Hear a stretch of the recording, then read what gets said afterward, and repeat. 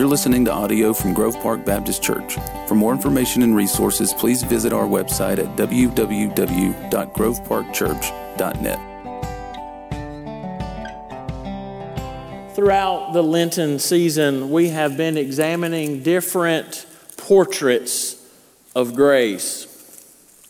On Friday night, I mentioned during the sermon that there were whole wings in this gallery of grace that we have not even glimpsed at. We haven't stepped foot in.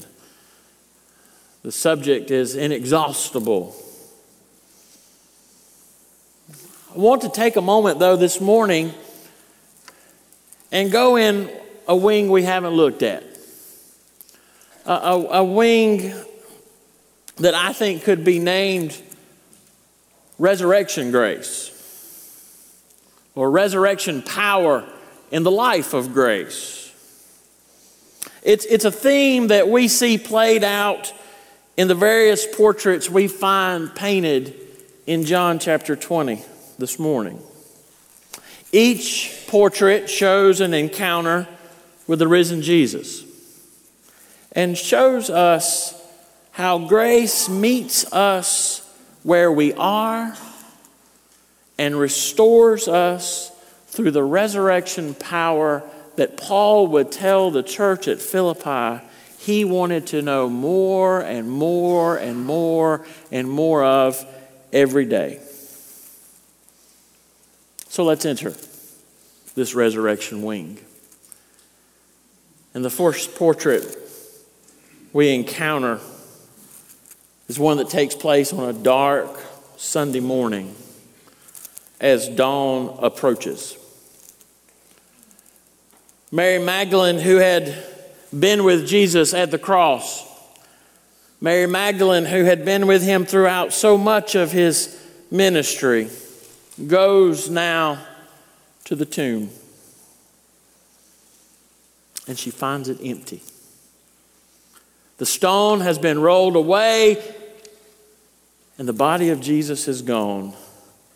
And she runs back to report this to Peter and John, who immediately go running to the tomb.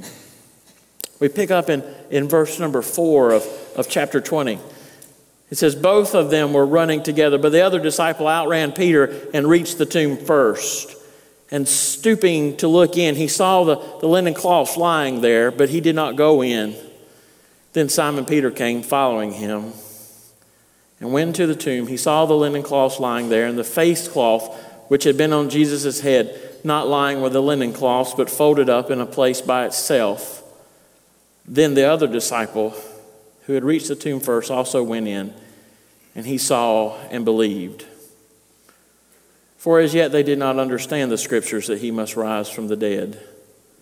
Then the disciples went back to their homes. You got to understand, resurrection is not new for these disciples. They've seen it before. They've been to Jairus' house. They have interrupted the funeral procession in Nain. They've even been to Lazarus' tomb. But in every situation, they hadn't encountered resurrection like they do this morning. In Lazarus' case, he walked out of the tomb bound in his grave clothes. These grave clothes are left behind. Indeed, the image is one in which it looks like Jesus has just sort of floated out of them and left them behind and folded the face cloth off to the side.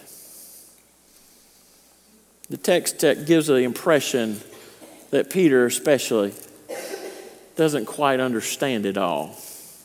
He's a little perplexed at what's going on. And it says there at the end, you notice, they did not understand the scripture. You see, beloved, to live the life of faith, to live in the life of grace, we must understand that grace has a guidebook. And the guidebook is the scriptures. The lesson here is that the life of grace cannot be divorced from the Scriptures. Notice with me verses 30 and 31 of John 20. Now Jesus did many other signs in the presence of the disciples, which are not written in this book. But these are written so that you may believe that Jesus is the Christ, the Son of God, and that by believing you may have life in His name. This guidebook is written so that we may have life, that we can know grace, that we can live in faith. Too often we try to live our lives and even live our lives of faith apart from what is in the Scriptures. But beloved, this is the guidebook. It will be useless to us. It's almost like walking into a formal art gallery and not knowing a thing about art. Not knowing who paints the picture, not knowing how they paint the picture, not knowing what form of art the picture is. You just sort of stand there and look at it. I told you all the other day, I love abstract art. You know abstract art, it's the thing where they just took a paintbrush and just sort of flung it up there. Scarlett at 4 paints better than most of them do. I don't know the name of any of it. If I didn't have a guidebook, I wouldn't even know what to think about it. It's a lot like life. The Scriptures teach us about grace and show us how to live the life of grace. Without the Scriptures, it's useless. Now, the same one who plays such a prominent role in portrait number 1 plays a prominent role in portrait number 2. Verse 11 says, "But Mary stood weeping outside the tomb, and as she wept, she stooped to look into the tomb. And she saw 2 angels in white sitting where the body of Jesus had lain, one at the head and one at the feet. They said to her, 'Woman, why are you weeping?' She said to them, 'They have taken away my Lord, and I do not know where they have laid him.' Having said this, she turned around and saw Jesus standing, but she did not know that it was Jesus. Jesus said to her, 'Woman, why are you weeping? Whom are you seeking?' Supposing him to be the gardener, she said to him, 'Sir, if you have carried him away, tell me where you have laid him, and I will take him away.' And Jesus said to her, 'Mary.' She turned and said to him in Aramaic, 'Rabboni,' which means teacher. Jesus said to her, 'Do not cling to me, for I have not yet ascended to the Father, but go to my brothers and say to them, I am ascending to my Father and your Father, to my God and your God.' Mary Magdalene went and announced to the disciples, 'I have seen the Lord,' and that he had said these things to her." Portrait number 2 is a portrait of inconsolable grief. And we recognize this morning, or at least we should, that many of us come together every Sunday in some form of inconsolable grief. We come grieving maybe the loss of a friend. Maybe we're grieving the loss of a job. Maybe we're grieving the loss of a dream. Maybe we're grieving the loss of a town. You know, I've said before, it is very difficult for me to go back to my hometown because it's not the town I grew up in. It's so completely different now. It hasn't shrunk like many towns have in other places of North Carolina. It sort of blew up. Used to, you couldn't go there and do any shopping without seeing a bunch of people you knew and even more people that you were related to. And I knew things had changed dramatically when I went to the Walmart, which is an whole other story, and nobody knew me.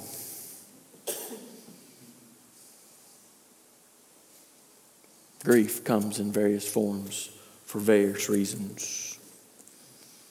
Grief sometimes makes us not see what is in front of us. Did you notice that? Mary, who had spent so much time with Jesus, thinks he's the gardener. And the text says she saw Jesus, but she didn't know him. She doesn't even recognize angels. Grief sometimes obscures how we see things and changes how we understand things, and it skews everything. And really, it causes us, in some ways, to stop moving forward.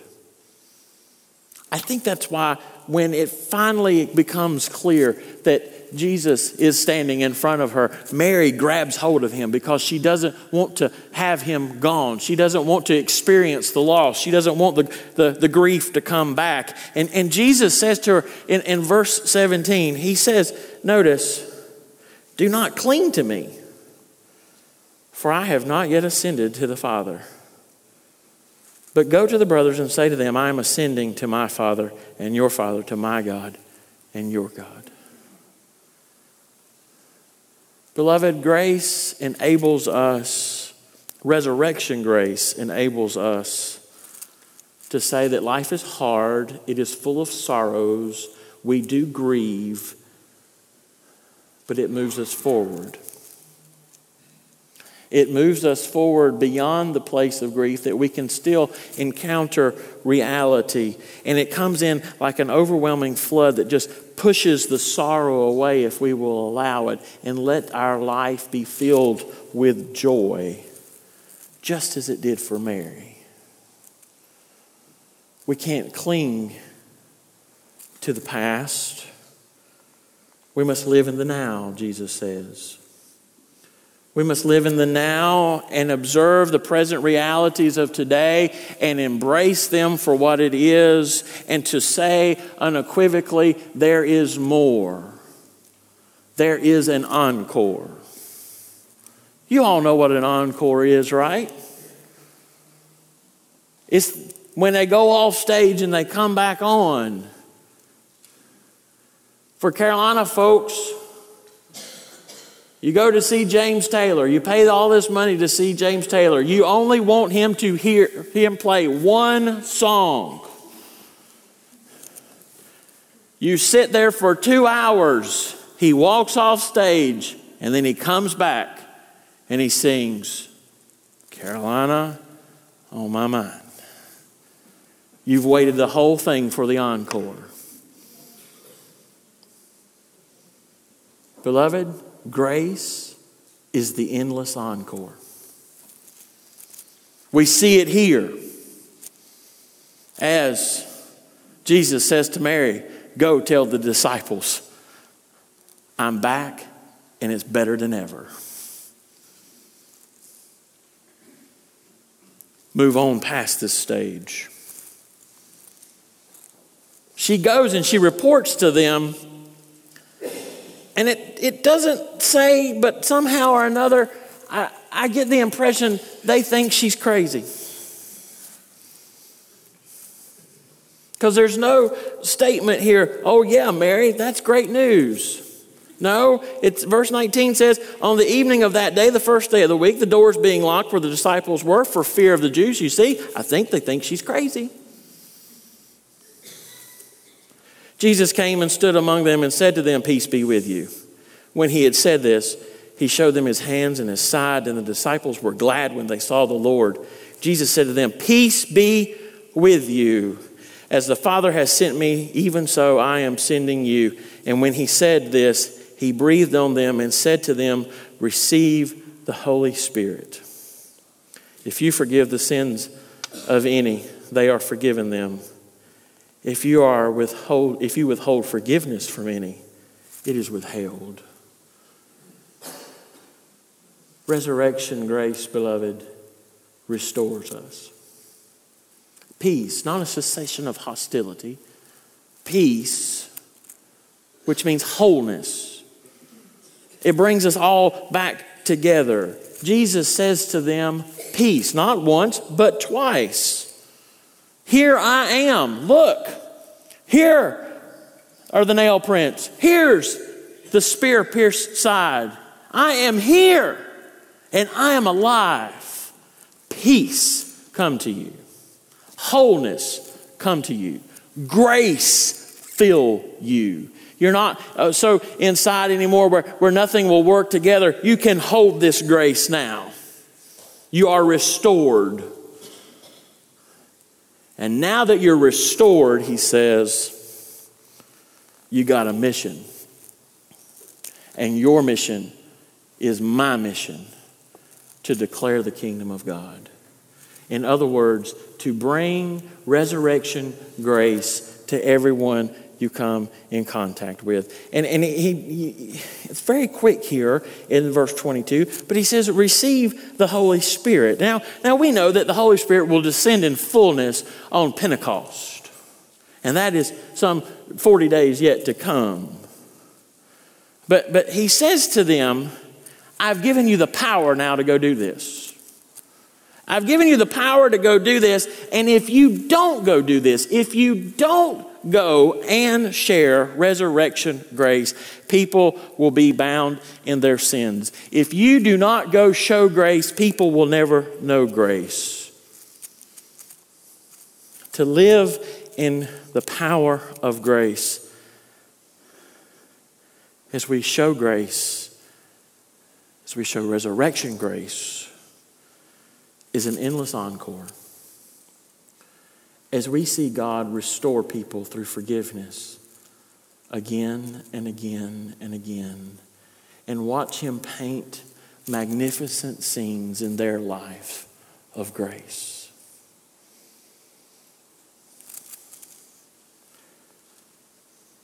The question is, do we do it? Or are we like one disciple who's missing? One disciple who's missing here. Verse 24 says, now Thomas, one of the 12, called the twin, was not with them, but when Jesus came. So the other disciples told him, we have seen the Lord. But he said to them, unless I see in his hands the mark of the nails, and place my finger into the mark of the nails, and place my hand into his side, I will never believe. 8 days later, his disciples were inside again, and Thomas was with them. Although the doors were locked, Jesus came and stood among them and said, peace be with you. Then he said to Thomas, put your finger here and see my hands, and put out your hand and place it in my side. Do not disbelieve, but believe. Thomas answered him, my Lord and my God. Jesus said to him, have you believed because you have seen me? Blessed are those who have not seen and yet have believed. Oh, beloved, we have given Thomas a very unfair shake. Because as soon as I said Thomas, many of you said, oh, there's doubting Thomas. Right? Isn't that his name in Christian history? Doubting Thomas. Oh, what an unfair moniker. He's not with the disciples. Why is he not with the disciples? All the rest of them are there. Why is Thomas not there? Beloved, I want you to see the picture of a very broken man. He had put all of his hope in the Lord. He was fearless throughout. You go back over to John chapter number 11 when they're going to go to Lazarus' house after the word has already come that he's dead. And John says, well, let's go and die with him. They think that the Lord is going to be attacked. And he says, I'm going to go. If you were to go over to John 14, you would see as Jesus is saying, I'm going to go prepare a place for you, that where I am, there you may be also. All the other disciples are not saying anything. But John says, Lord, show us the way. I want to follow you. All these other boys are just sitting here dumbfounded. I'm going to follow you. My hope is in you. And then he watched his hope die. The proverb writer said, dreams, hope deferred makes the heart sick. And Thomas is a sick and broken man. And then Jesus shows up. Jesus shows up and says, see Thomas, See, Thomas? See? It's me. And what does Thomas say? Thomas says, there's my hope. My Lord and my God. Oh, he's named him. He's already got it understood. All of Thomas's theology is already figured out. The rest of the church is going to try to spend the next 300 years figuring out if Jesus was fully God and fully man and all that. And Thomas says, oh no, I've got it all straight right now. Here is hope lived out. I have got it. I'm going to follow you now. And where does he follow him?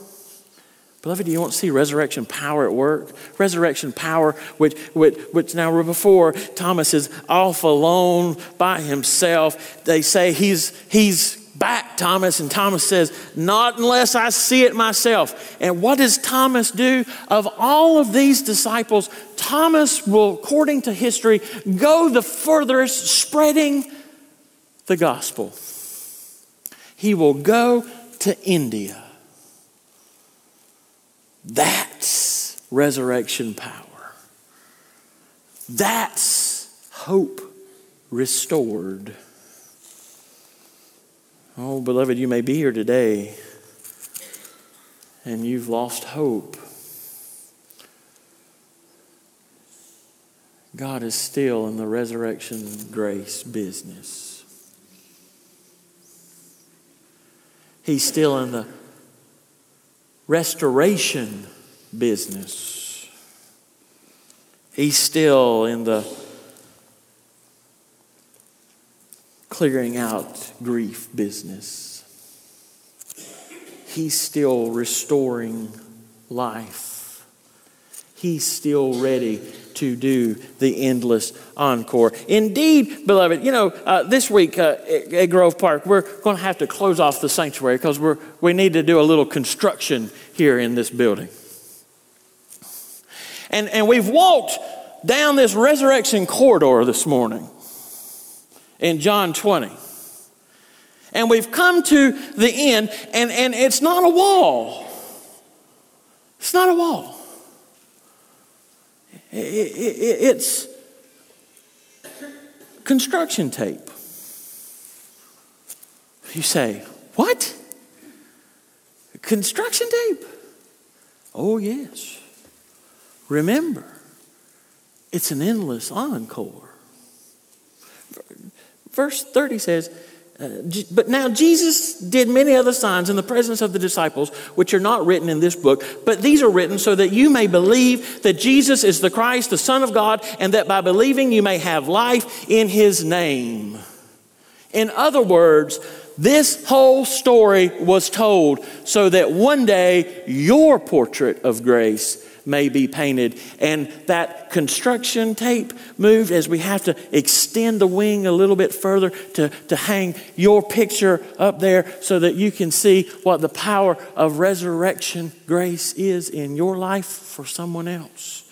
And so right now, beloved, before every one of us is a blank canvas. The Creator, the great artist of all time, stands with paintbrush ready to start painting you in.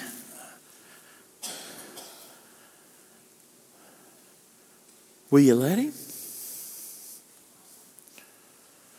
Will you let him? Will you let him take your hope that has been broken, your life which needs restored, your dreams which have been deferred? Will you let him take everything? Will you take the guidebook and say, oh, this is how this picture is supposed to look, and let him paint that guidebook in you?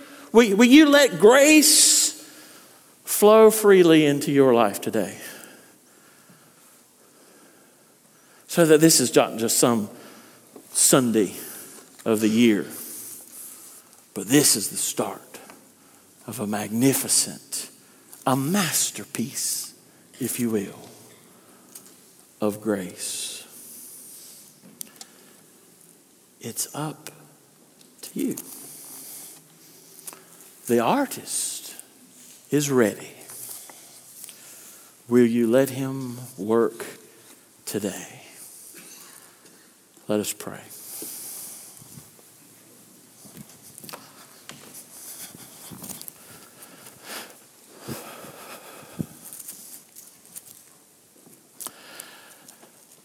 Lord, I still hear the anthem in my head. Oh, praise the name of the Lord my God. And Lord, we come knowing that the surefirest way that we can praise your name is giving our lives to you. Some of us here, Lord, gave our lives to you a long time ago, but there's still a spot in us where we need grace. Oh, Lord, we're all here like that. Just help us to see it. Help us to see, Lord, that our portrait of grace may have already started, but there's some touch-up work that needs to be done, Lord, and that we would feel your power to do that. And Lord, maybe there's one here, though, who's never